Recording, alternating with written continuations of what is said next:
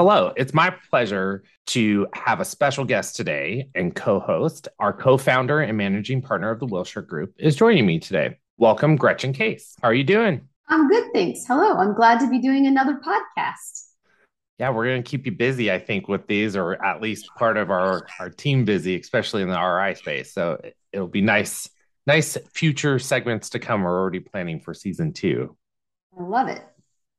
All right. Well, in today's episode, everybody, Gretchen and I are going to be geeking out over revenue integrity. So we pre-apologize for this. We're going to jump right into our hot topic segment.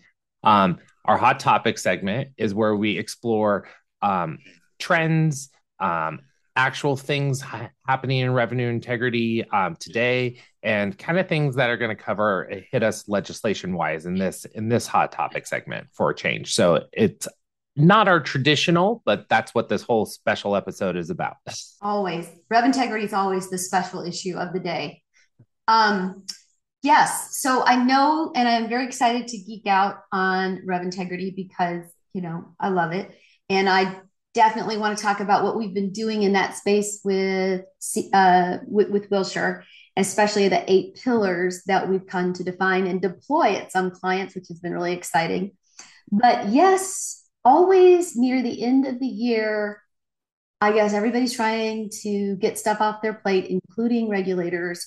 And there's all sorts of stuff that's out there right now that's happening. And I think most interestingly and significantly, it relates to the 340B reimbursement that's been changing in the last couple of weeks. So I wouldn't want to to give the entire picture officially. However, if people have been following this, which I know most people in hospital reimbursement and rev integrity have been following, there have been some significant directions provided by the courts recently as to how Medicare is supposed to be reimbursing hospitals. So we know 2018, CMS made a major change in the way they reimburse hospitals for these medications.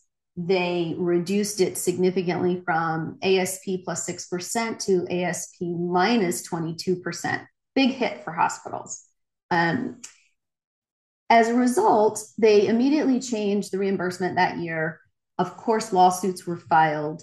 It got all the way up to the Supreme Court, who ultimately ruled, and I'm not an attorney, but this was the most compelling reason I heard, which was that that CMS had overstepped their boundaries, so that they did not have the jurisdiction and the ability to make a change in a reimbursement methodology without going into a legislative process. And they did that, and they said that they can't do that technically, and you need to go back and repay those funds and pay correctly. So what also happened, though, at the time that reimbursement was changed, Medicare said, we're going to do an offset to the reduction that you're getting over here by giving you an increase to 4% of your outpatient reimbursement. So your OPPS for the following year was going to be adjusted to make up for that. Of course, that OPPS adjustment affected a lot of hospitals, whether or not they were a 340B provider or not. So that was kind of issue number one. Now, when the courts have said, yeah, go back and pay according to the way that it was originally established, are they going to try to make some other, offset the offset? So what about that Right. increase that everybody already got? So lots of confusion about how to resolve this. Recently, though, I think it was a district court judge said, basically hospitals hadn't been paid yet. And he said, pay them immediately. And so as of this crazy date, September 28th, didn't say date of service, didn't say claim, didn't say, discharge, anything like that. Start paying correctly according to the legal decision. So stop right there. Not sure if hospitals are doing that. Not sure if they have the system set up in order to calculate the correct XR given a decision like that. Did they start paying and these things now look like credit balances or people don't know Yeah. what's going on? Did And communication even get to us? I mean, like no, most of our partners are like, what are you talking about? no. And various colleagues that I've been talking to, including pretty some significant uh, former, CMS people that have talked about nobody's quite sure exactly what's going on or what should be done because of these questions that still are on either side. And what is interesting is that if you look at the max, it's like Max gone rogue. I could say again, but so one says one thing, this is what you should do. Some of them say things will be sort of readjudicated automatically. Others put the burden on the provider. Then the directions to the provider aren't clear. Do we go back to the beginning of this calendar year, or is it only from September forward? And people have been documenting and snipping screens and all of the stuff because they change almost every day. Right. So it's a lot of confusion. People are wondering, do we go back? Should we start an effort to do sort of a back bill rebill process right now? If we did, how do we do that? Do we do it through the, our patient accounting system? Do we do something direct in DDE? There are pros and cons to both. It's just a shame that it's so complicated, but the decision was in the favor of the providers, and there is money to be received there. So people should be looking at, especially right now, from September 28th and forward, looking to get their right, correct 340B and reimbursement according to the old standard of ASP plus 6%. Yeah. I know we were talking and sharing with our team here at Wilshire this morning during our community college program that we have for cross-pollination education on topics. But what I took away from that and thinking even more so now sitting back in daily operations that, is, oh, wait, Medicare just had their floor pause as well. So they've been holding all the claims for their quarterly update. And the question really is did they get out to the max that legislation change from that judge's ruling of, as of today, pay them correctly? And did they even update it on the floor yet? And that's the question. And I did some claim looking this morning, but with my team that I'm supporting, and no, we're seeing a couple new claims coming in from that September timeframe without it. So the question really comes into play is, how is that communication trickling over? And now are all the floors going to do, Mac's going to do another pause to update, or are we going to have to wait until January's update for the retro payments to come back through? And how are they going to do it? So I think it's going to be very interesting, and then see if the courts are actually going to come back and say, well, now you have to give them an even higher percent because it should have been in their books and they could have been claiming interest on it. So. Right. And I think, it makes it really difficult to, we've worked, several clients have called and we've reached out both ways, and they're sort of like, what do we do? I'm like, I don't know. It's sort of like, well, there's this sort of pot of funds that we were due. It's just that you have to go through, a gauntlet. It's like one of those crazy shows on TV where you're running across rivers and things are bopping you off. Wipe out. Yeah, well, yeah, the pot of money's over there. You just gotta get through this little thing, and then you get the money. And it's really difficult to advise people to go ahead and just gear up and get yourself ready and get yourself across that obstacle course, because I don't think that we finished hearing exactly everything we're going to hear around this because of the lack of understanding about how sometimes these changes impact providers and the processes we have to go through. It's not like suddenly they're paying it at ASP plus 6% because I've got system updates to make. My system, whatever's inside of my system that calculates XR, that's got to be updated. Otherwise, I got a credit balance. I don't know. I definitely focus September 28th forward and try to, that's something that we can at least play with, right? So we should be seeing that claims are going out, they have those meds on them, etc. But I think some of the past, the rest of 2022 and before is what's going to be more complicated. What are your thoughts, stepping back, and we know this is like a Medicare direct and a Medicaid program direct impact, right? But then if we flip and put on our hats and say, okay, revenue integrity, now we have to engage managed care contracting potentially, right? Because they've already gone knowing that Medicare was doing these cuts and that they're going to increase this OPPS component by, let me offset you a little bit.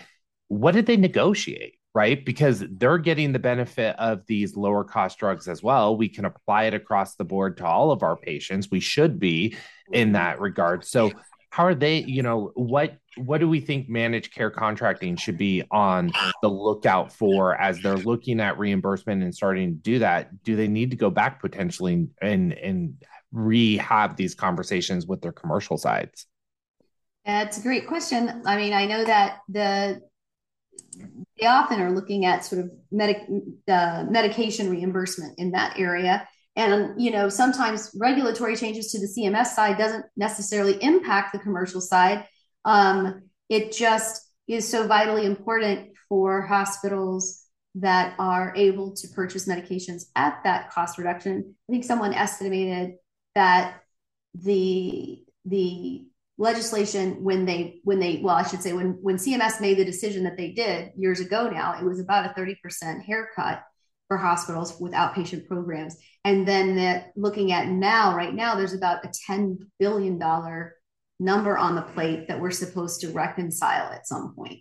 So I think it's sort of like, stay tuned. If you are one of those that surf the MAC nets, it's kind of interesting. Stuff is changing daily on the CMS website as well.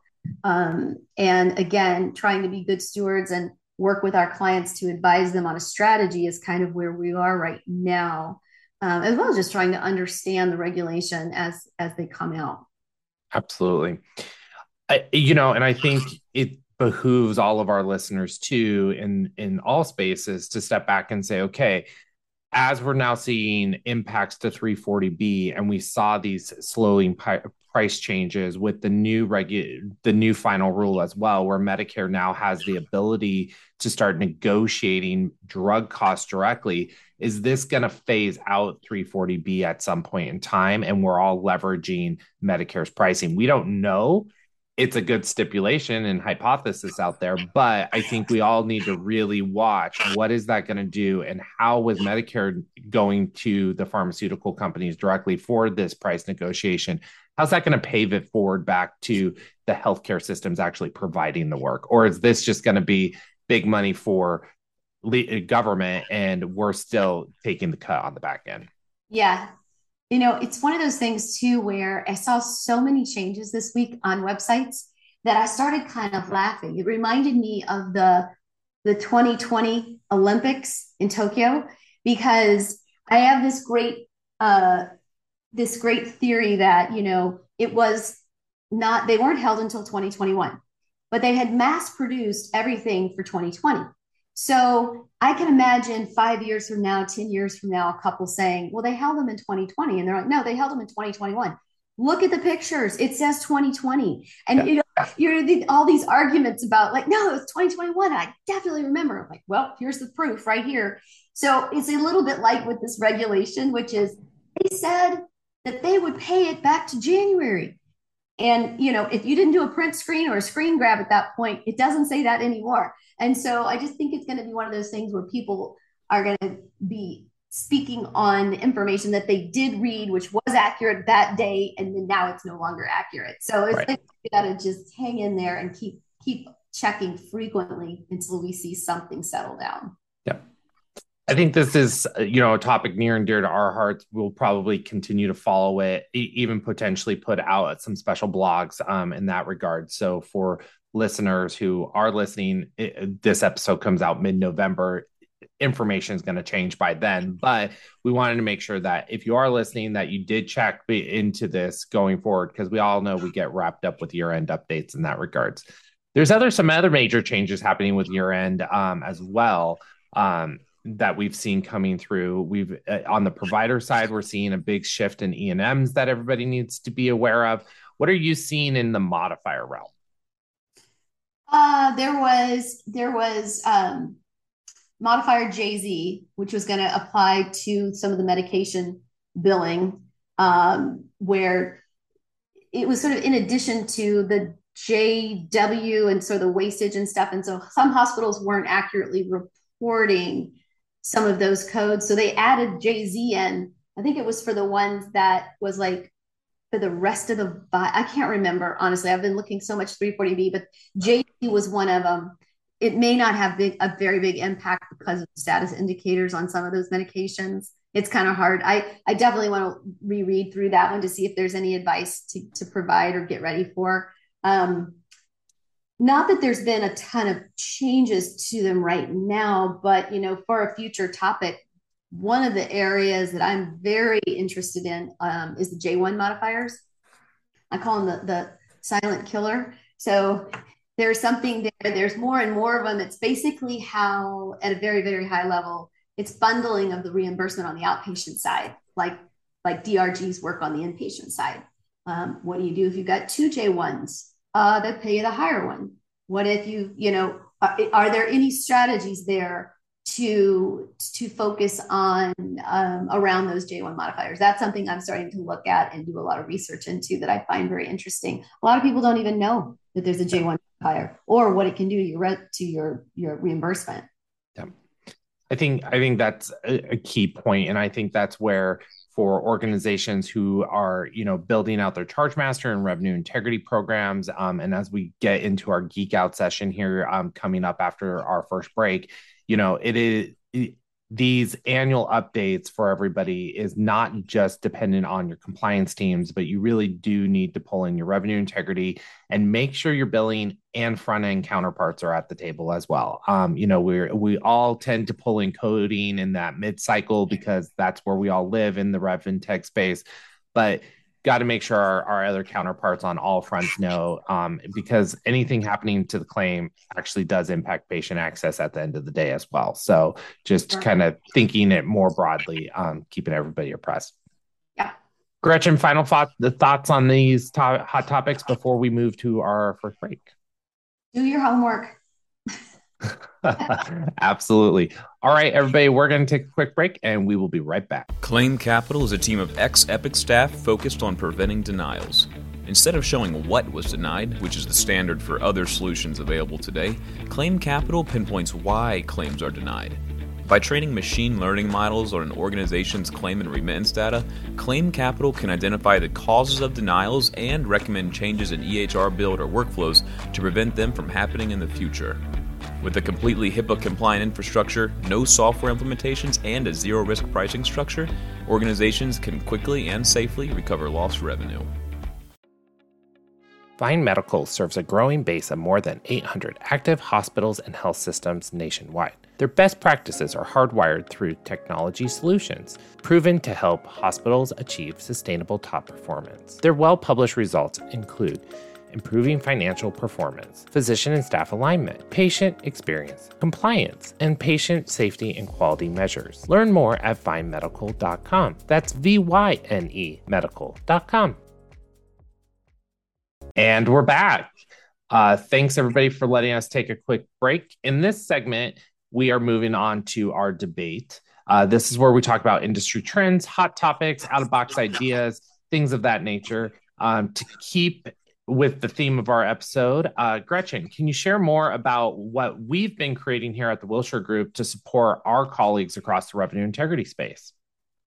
Absolutely. What would be really a funny podcast is if you had me and Hank Smither, the other founding partner of Wilshire, debate what revenue integrity is.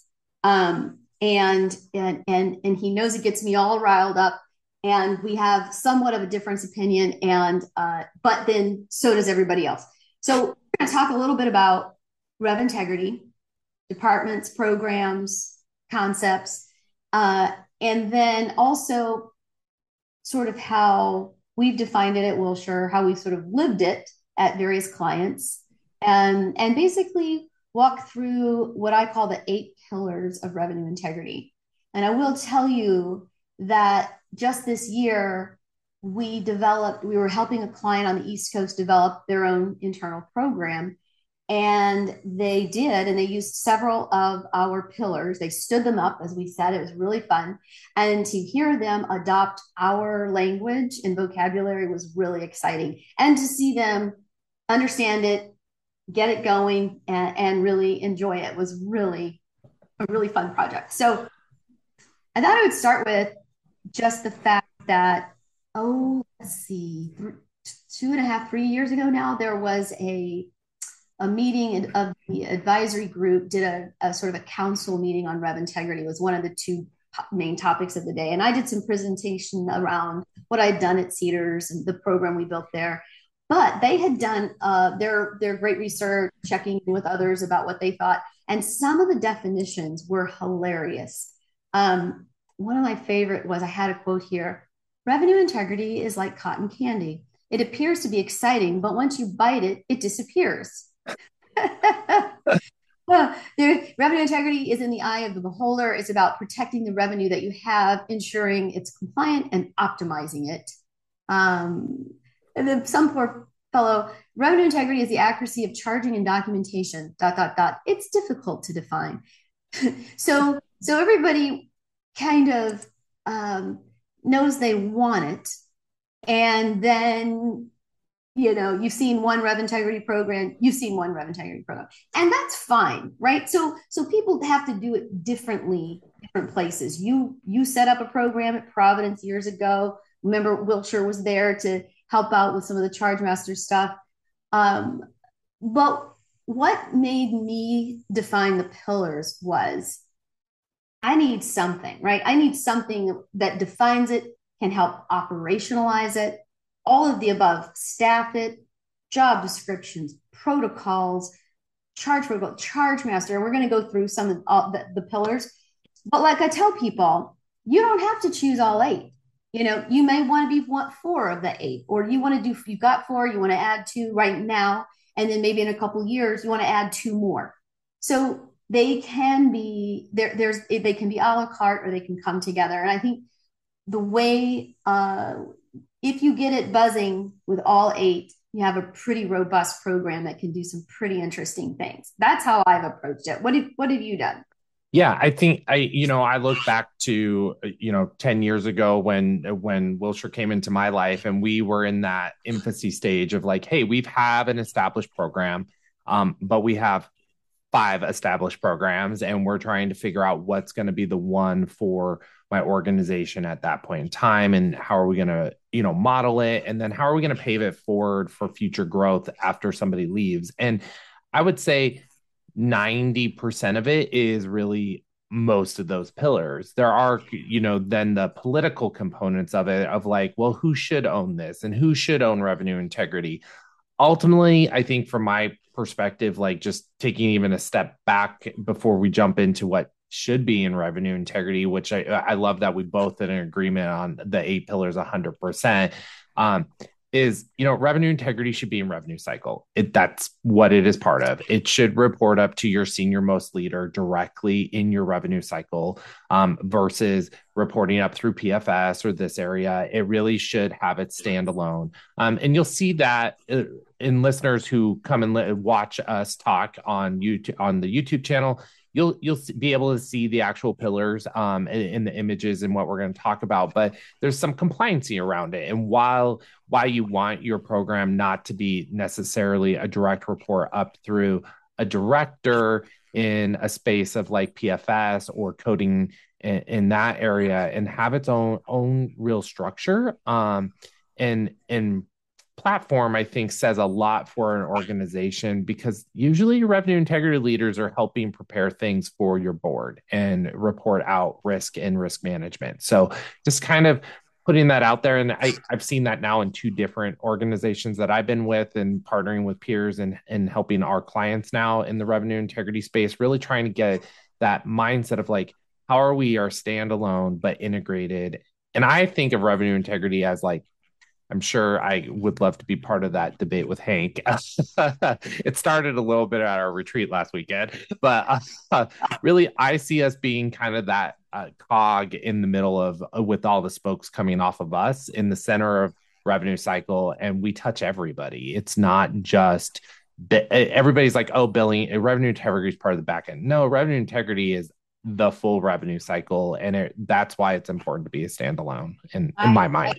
I agree. And the interesting thing about it is the team is, if you're really running it well, in my opinion, it's going to have connections throughout the organization. These are some of the people that are going to be directly connected to service line leadership, service line management, imaging directors, pharmacy directors, ambulatory clinic directors, et cetera. These people are out there. They're known entities that are part of the Rev Integrity Program. At the end of the day, we are trying to ensure the financial health of the organization and the providers. So we are looking to ensure that for everything for which we incur a cost, we are offsetting that with some sort of revenue in some way. But just setting up charges and so forth is not enough. You have to be very strategic. And I think whenever I approach something, maybe a new service line, for example, the idea, you've got options. You've got, let's say you're in an Epic environment, which is what I'm used to. You've got engaged providers. You're going to be instituting some proc doc processes, functionality in those clinics. You've got hard code, soft code decisions to make. And my idea is, the way I think about it is, patients are coming in here. They're going to have this stuff done. They're going to be using these supplies, these medications, these procedures. And ultimately, I need to get a claim out the door as quickly, compliantly, and completely as possible. So what I'm thinking in my mind is how few steps can I get it to be complete and that way. And usually what I try to do is leverage the system as much as possible, no human intervention, until there's either an exception process that there's some error of some sort we have to look at. CCI edits is the great example of that. Or I want to intentionally look at something before it goes. In other words, I want a concurrent review prior to billing. I can do that too. But the ultimate idea is to structure the revenue capture as simply as possible, and that you're having as little manual intervention as possible. So, and that's just sort of the gist of it. And then I think the 8 pillars are the operational arm of how you set up a program to do that. And, I wanted to just kind of go through them. Let me pull them up so we are sharing them with our listeners. Thank you. So always, the one thing that the variation that existed at this conference that I was at, I was speaking about earlier, was the charge master was pretty much everybody had the charge master in revenue integrity. Nobody had it out of rev integrity. And I thought that was really funny. And of course, charge masters have been around forever.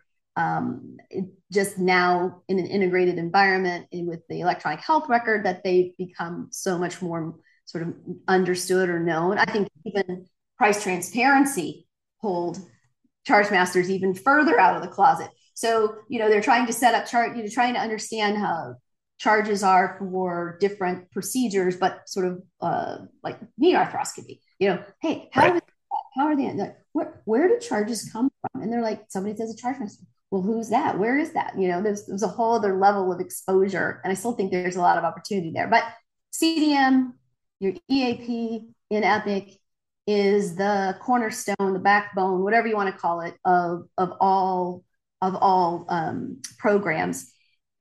And married with the charge master, though, and I always am a stickler for this, and they're a pain, are the charge protocols. So I can show you what I'm charging here, but sometimes I don't know why.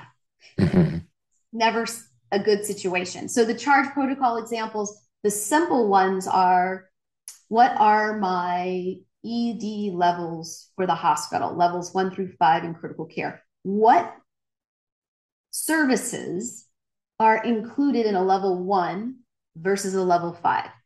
If you're using the level of service calculator in Epic, good for you. I love it. I've seen it work, built lots of different ways. But it's a very sort of thorough process that you go through to get that calculator to work. And then boom, here come your levels. You can also have policies with regard to hard code, soft code.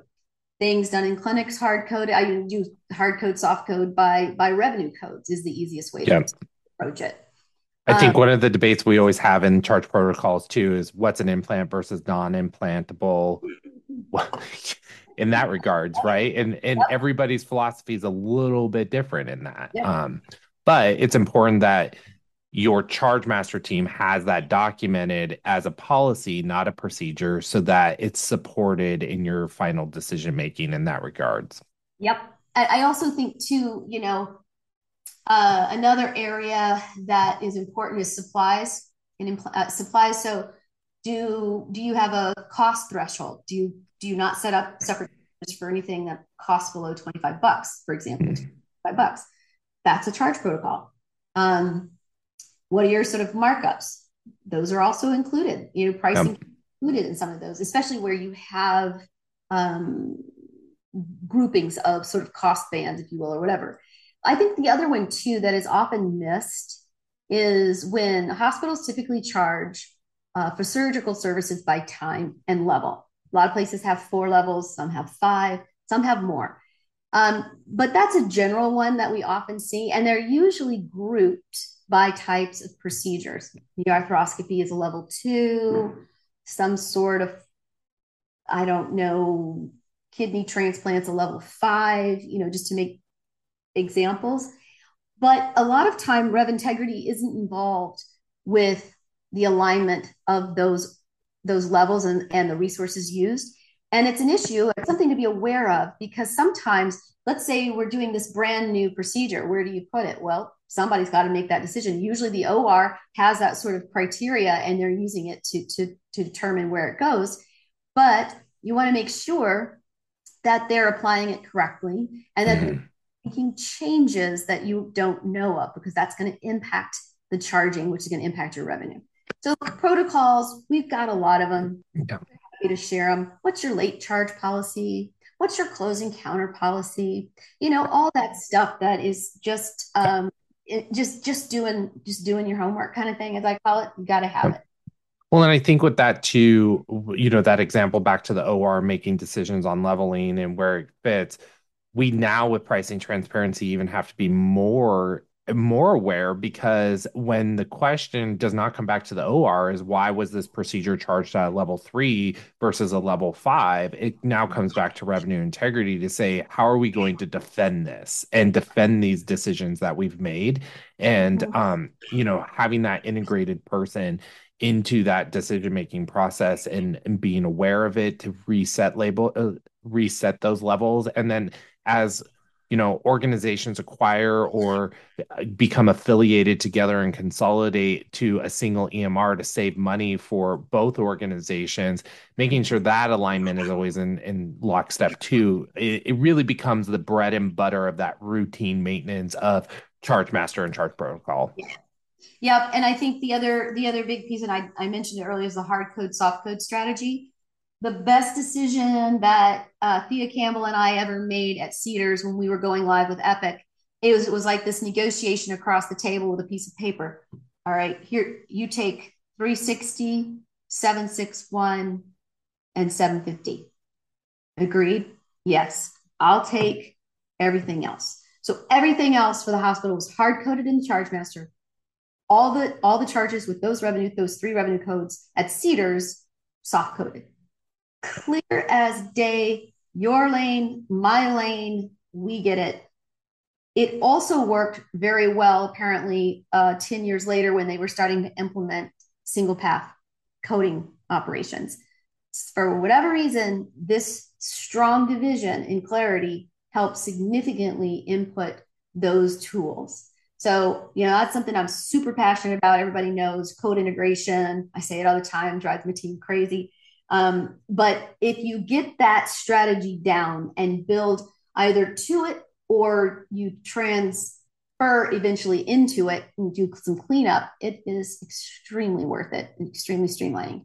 Absolutely. I think it makes it the easiest. And I think for organizations listening, one of the other things is as you start to bring on your ambulatory surgical centers, if you're going to hard code at those locations, which we've seen several start to do, you still have to have that definite definition. And if you're linked to a major health system, you still need to follow the same suit so that you don't have a difference in how those procedures are being charged, because that's when you're going to start to get questioned.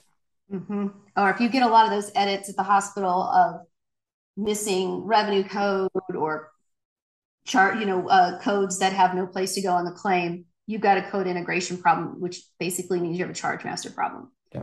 I'm going to tell you, easy to fix. I'm going to put easy in quotes because Mark would roll his eyes at me. Yeah. And some of these things, when you look at the 8 pillars, you're like, okay, that crosses over, that's crossover. And they do. They're all dovetailed together. But it's helpful to carve them out to define each one a little bit more distinctly so that there's full understanding around it. So typically I jump from charge master to charge trigger and capture. We're living in such an electronic day now that this was a statistic at the advisory board that blew my mind. They did this broad scan of many, many hospitals across the country that were answering all these questions. Question was, what percentage of your charge trigger is automated? And most everybody said greater than 90%. Makes sense. How many of you are satisfied with your charge capture setup? 10%. Only 10% were confident that everything was being charged correctly, timely, etc.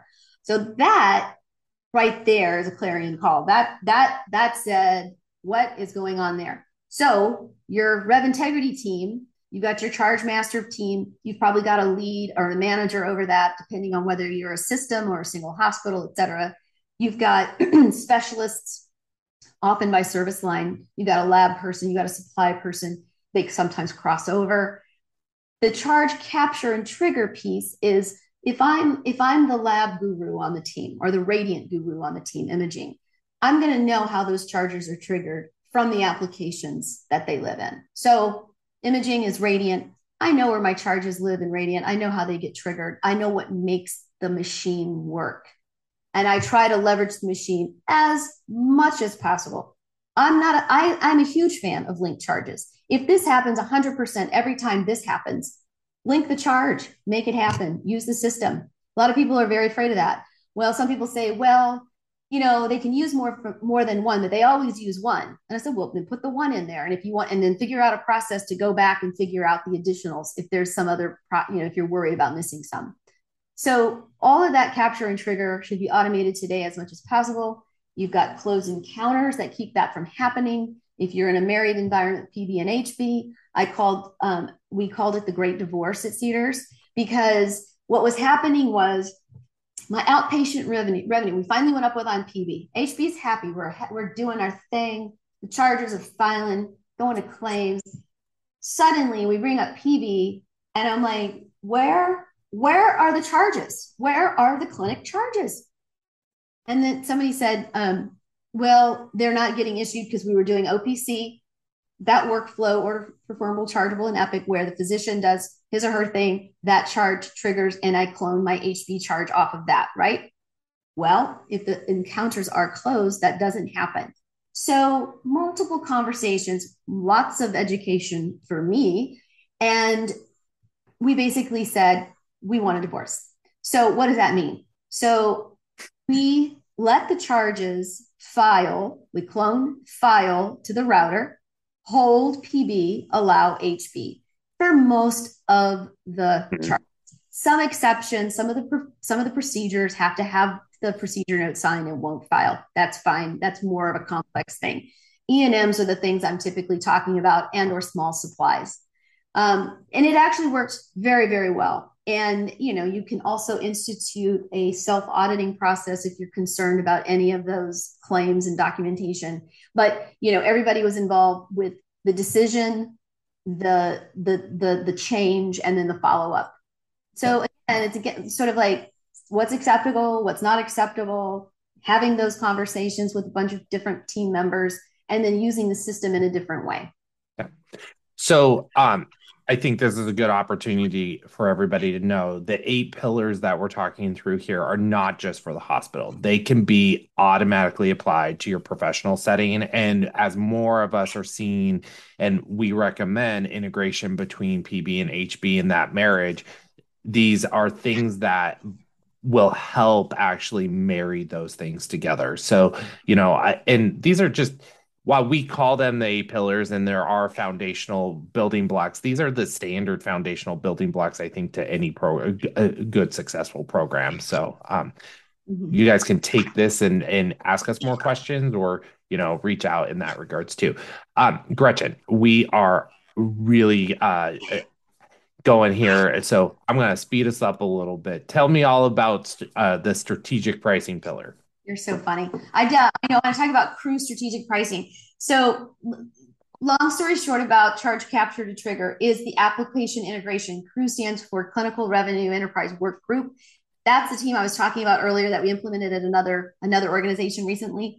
Basically, this is a integration of your charge master into your clinical modules, and it's the monitoring process, and it's led by Rev Integrity. It is the time where you talk about the money that comes from the clinical modules. Meets weekly, meets whenever you want it. You have different people on your Rev Integrity team that take over different areas. They ensure that the charges get in and get out of the clinical modules. Very efficient, very, very well-liked program. We can help you do that. I love CRU. I love setting up CRU. And then again, you may have the most perfect charge master in the world, but if it's not in your clinical modules, there's nothing happening. All right, that's my plug for CRU. I went really fast on that one. I think you like that. Strategic pricing. So everybody wants it. Nobody knows exactly what it means. So for me, and for sort of like our Wilshire definition of strategic pricing, is not just how you price for your services. So over the last several years, we've had a lot of data become available to us. We have tools. We have charge master management tools. We have groups that specialize in hospital pricing or physician pricing. They pull every piece of data element you can possibly get from the public files, the SAP data, the MedPART data, and it shows you how you look compared to others. You can compare yourself to your market basket, like providers, all this. You can look at your multiples of an APC for a hospital charge. You can look at your markup factors for your drugs. You have a lot of information. That's not strategy, in my opinion. Strategy is, what am I going to do with all that information now? So I say, a lot of people, CFOs and others say, oh, this is great. We have this information now. Let's make the markup on APCs times 5, 4, 5, whatever your number is. Okay, look at your data now. Well, I've got stuff that's 12 times APC. I've got stuff that's, 1.5 times APC. You want me to go to all this at once? You can't do all that at one time. Otherwise, your revenue will go crazy. Your revenue structure, you can make it revenue neutral. Let's say you do that, okay? But you are going to have super highs and super lows run very quickly through your patient accounting system. Your payers are going to say, what the heck is going on? Your clinical departments are going to be traumatized. Usually the ones that end up on the deal don't matter, but the ones that are down on the deal, that's who you hear from. Strategic pricing is, how do we take the data and make meaningful changes and over what time? And I'm not just saying multiples of APC. I'm talking about, let's think through oncology pricing. Let's say I have an issue with my markup on medications. Let's say I'm too low for the contracts that I have. What am I going to do? So, okay, I'm going to change them. I'm going to bake it into my annual rate increase process. You cannot forget the impact to your contracts when you do strategic pricing. Everybody goes, okay, I finally got the information I've always wanted. I know where I am in the market basket. I've got my high, I got my low, I got my multiples. Let's do it. Do it at the same time that you're doing your annual rate increase. Otherwise, you're going to hear from your payers. You might have exceeded your annual caps. All that needs to be baked in at the same time. But what I think there is still more important to look at is, what is the impact going to be on your patient population? Patients in cancer care are usually patients that are going through a period of time of care with the provider. If you change prices during a course of care, it can be very alarming to the patients. What are you going to do in advance of that change to ensure everybody knows what's going on, why it's going on, and what is our messaging going to be with our patients in advance or after? That's some stuff that we've done a lot of work on to make sure that there aren't any surprises. And there are a lot of things that you can do in that space to ensure that changes and how they get, if they need to be communicated to people directly, and what are those talking points? What are the things you can do for patients already on service, et cetera? To me, that's strategic pricing. If you touch a charge in a cath lab, for example, you're not going to hear too much clatter or feedback. You change your clinic visit for the hospital by $10, and you know what's going to break loose overnight. Yep. That's strategy. That's strategy, in my opinion. And I think that Rev Integrity people, especially the experience that we have now, especially I know for sure at Wilshire, that's where we focus our attention in trying to help our clients. Yeah. And I think the change with that as well has us step back and say, okay, let's start making sure that we're partnering with our managed care contracting, and in some organizations, even population health, as they're now being integrated into managed care, to talk about like what is going to be the risk component of this for clinical and quality outcomes tied back to the contracting as well. So having those three departments really integrated and having that conversation is really key when it comes to the pricing component along with finance. But at the same time, that's just that little bit of a portion. We got to take a quick break. We will be right back, everybody, to talk more about the pillar.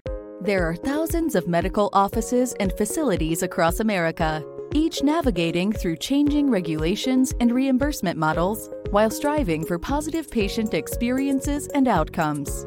A common element in each of these facilities is patient access, the front line of both the revenue cycle and the patient experience. Though diverse in facility size and geography, patient access professionals unite around a common purpose: enhancing the overall patient experience to increase patient satisfaction and outcomes. Through it all, one organization is there to educate, connect, inform, and pave the way toward the future of patient access. The National Association of Healthcare Access Management recognizes the changing role of patient access professionals and their increased importance. And we're back. Okay, Gretchen. So we covered 4 out of the 8 so far, and we're right on track on time. So don't worry about recording time. I know that's always a concern. So we have our normal old school processes too, that, just like the bread and butter of Chargemaster, where I think we have a couple other pillars in here that fall into that bread and butter of revenue integrity, or kind of that audit compliance space that really should fall into the revenue integrity. You want to give us a quick, brief touch on those, and then we'll talk about the fund program. I like to say I should wrap through this part. It is amazing to me that a whole almost hour can go by, and I'm like, oh, and another thing, and another thing. And I thought, oh no way, the eight pillars are going to go so fast, we'll be done, which is kind of embarrassing. But anyway, I do think that the 3 pillars that I've always had there as a part, which is process improvement, data integrity, and sort of charge audit and review. Those 3 just are sort of, like you said, bread and butter, fundamental. You have to have somebody that is looking at data integrity issues as they flow through the system. What did the router just do? Are you going to auto append a modifier? Okay, let's do that. Let's make sure that you've got some sort of check and balance through your audit team or your charge audit team that is ensuring that it's appropriate on a regular basis. You also have to have eyes on it. So ED is a great example. I've seen teams develop that do 100% audit of emergency room claims. There is much that can be missed. Usually all you need to do is show the net return of having those resources review those charges, and you make up for it. A lot of times there are procedures that aren't set up yet in the Chargemaster that they do that suddenly are done and need to be charged for. Labor and delivery is an interesting one in that space. A lot of people feel like that's nothing much there. There's not a lot of reimbursement. Actually, there's a fair amount of delivery services that occur that are chargeable and billable separately from even the delivery. We see places that sometimes forget to charge for the delivery, the actual delivery. You basically running a small OR over there. We've found a lot of revenue in OB and stuff like that. And then just keeping your eyes on the prize, making sure that you have somebody, a retired nurse, or somebody who just wanted to get out of patient care that knows how to look at charges and the things that are on those accounts. You just want to keep somebody's eyes on it. And then process improvement, for me, it was always proving our net contribution, taking projects from identification through corrective action and tracking for a year what the net impact of that interaction or intervention was. Yep. In a way that was able to be communicated easily. And also we created something at Cedars that I've used elsewhere called scorecards. Scorecards is a monthly little snapshot of how you're doing with the project. And it really, it actually encourages a lot of clinical buy-in. They look at it. It's a scorecard. How'd I do? Did I get 3 stars? Why did I get 2 stars? It ended up having a lot more meaning than we thought it would.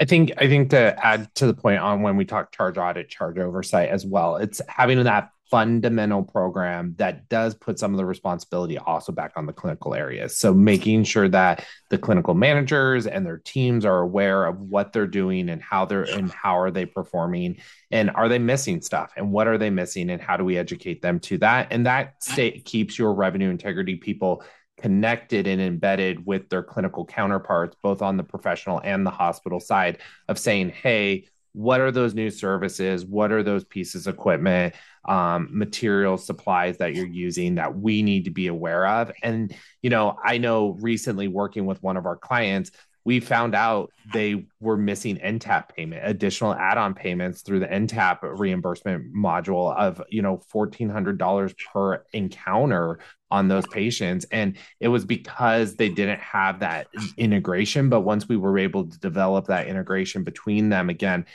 all of those conversations, and we were able to say, oh, well, what about this in pharmacy? And what about that? And it saw some big net reimbursement at the end of the day.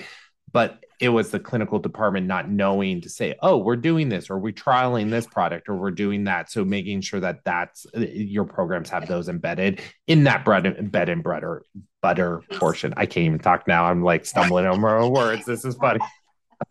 Well, it's also usually the teams that end up creating the most interesting Rev Guardian checks. So there is so much more that you can be doing very, very specifically with Rev Guardian checks. There's a lot that's in Foundation now, which is great. But, one of the areas that we found one time, we had this was a claim edit for something else, but we noticed that there were some pathology charges on the account, but there were no procedure charges. And we're like, well, that's funny. How'd you get something to test without what you did? Call them up, the area. Oh yeah, we started doing biopsies. A couple months ago. And we're like, okay. So, if you do have a revenue code for a pathology test, but you don't have any revenue codes for any procedures, that's a pretty easy check to put in place. And you find some interesting things.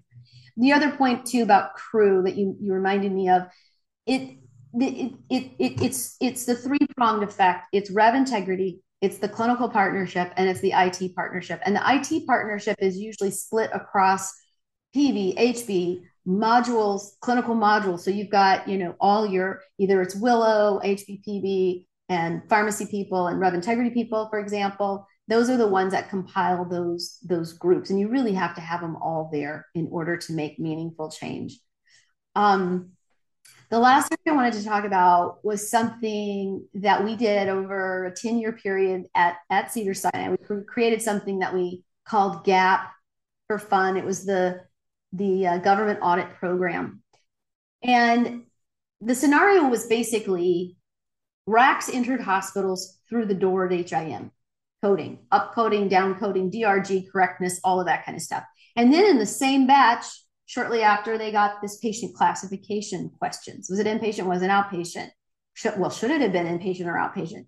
And HIM is sitting there going, oh, I have the order. And, what am I'm not quite sure. Then the other thing is all these RAC audits were being thrown across on spreadsheets from one group. You look at it and you look at it, and here's the ones you look at. CFO is asking, how much money is it playing here? Is it stake? How much have we won? How much have we lost? What do I need to reserve against? And I was like, time out.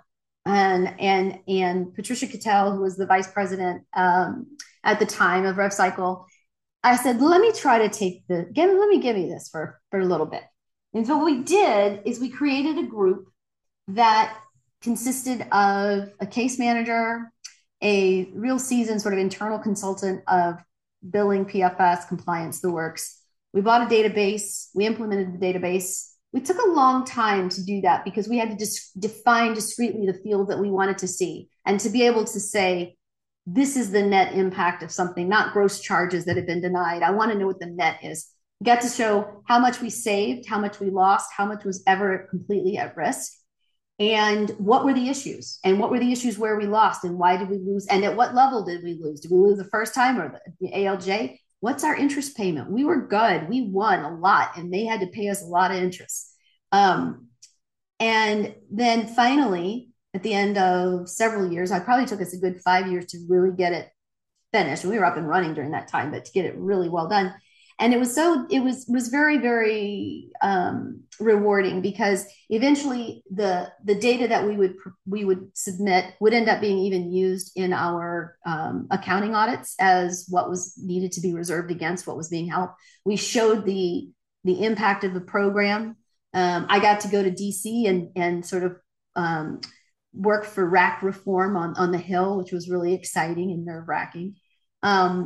And it just ended up being a really robust program. We started to what we called gap ourselves. We did gap analyses.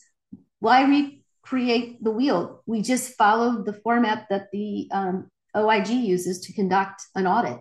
And we said, here are their main issues. Here are the evergreen issues. Here's stuff that we want to look at. Here's issues with PEPR. Quarterly review of the PEPR data together with HIM, with clinical leaders. And it was really a way to tie it all together and have some great impact. And we it ended up that it expanded to even work with some clinical commercial denials and appeals, that group. And it really brought the focus of the clinical mindset to defend what was happening with the payers that were denying us, whether or not they were government or not. And it actually was just a great program. I think we're going to do a show, another podcast. Yeah, we actually are. That's a great plug. For season 2, it will be episode 2. We are going to have some special guests from Cedars, now retired, but come and really talk about how it was built, how it was developed, and go from there. It will be one of our mid-cycle spotlights as well. Yeah, we are getting the band back together. I asked Betty Johnson and Rick Lash if they would come on and do the podcast with me. They're a hoot and probably will tell stories that I'll be embarrassed about, but that's okay. But we got a lot of recognition. We reported sort of our gap analyses up through compliance and so forth. So that was that piece that was done. We get a letter. One of our greatest moments is we got a letter from the OIG citing a case that was an implant recalled device kind of thing. And we were able to say, yes, we actually already initiated the rebilling of that last month. We found that also through our own review. And then there's also been some interesting information, comments by the DOJ, like in 2019, and I can find the reference. But the DOJ said when they're considering actions and consequences and potentially looking at a fraudulent situation, or where they're going to be, reviewing a provider, or they've reviewed a provider and they've got an issue, there's something that's going to be leveraged.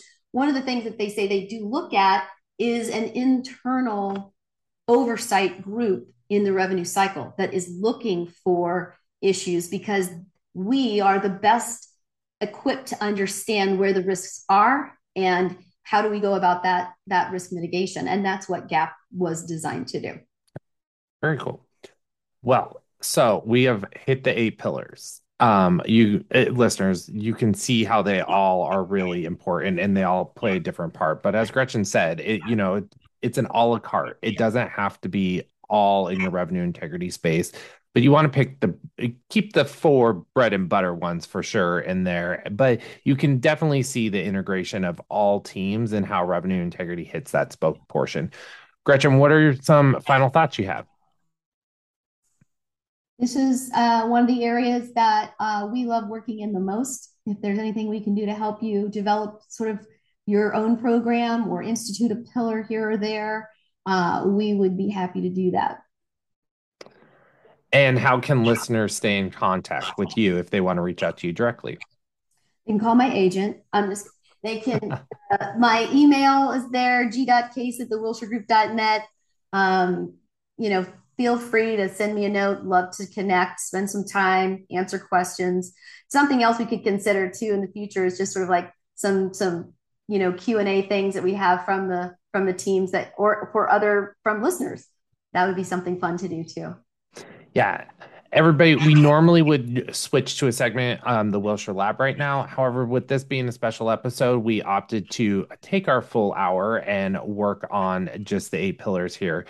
You can check out the Wilshire Group in total on Facebook, Instagram, and Twitter as well. And you can reach out to Gretchen via LinkedIn.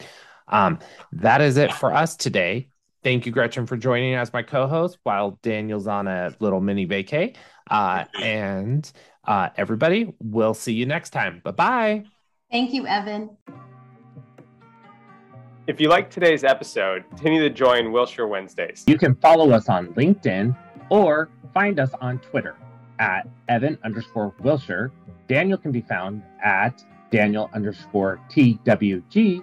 The Wilshire Group is at TWG Health. For us on Facebook at the Wilshire Group or on our Instagram at Wilshire IT Revcast. Remember, if you prefer to watch, come check us out on YouTube at the Wilshire IT Revcast YouTube channel. If you have an inquiry, want to share your thoughts, or get additional information on a topic, email us at thewilshirepodcast@thewilshiregroup.net. The best way for you to support this podcast is to rate, review, and subscribe. We'll see you next time. Bye-bye. The Wilshire IT Revcast is hosted, produced, and engineered by Evan Martin and Daniel Bianchini. It is executive produced by Gretchen Case, Hank Smither, and Spencer Thielman. The Wilshire Group. Experience you can trust, results you can count on.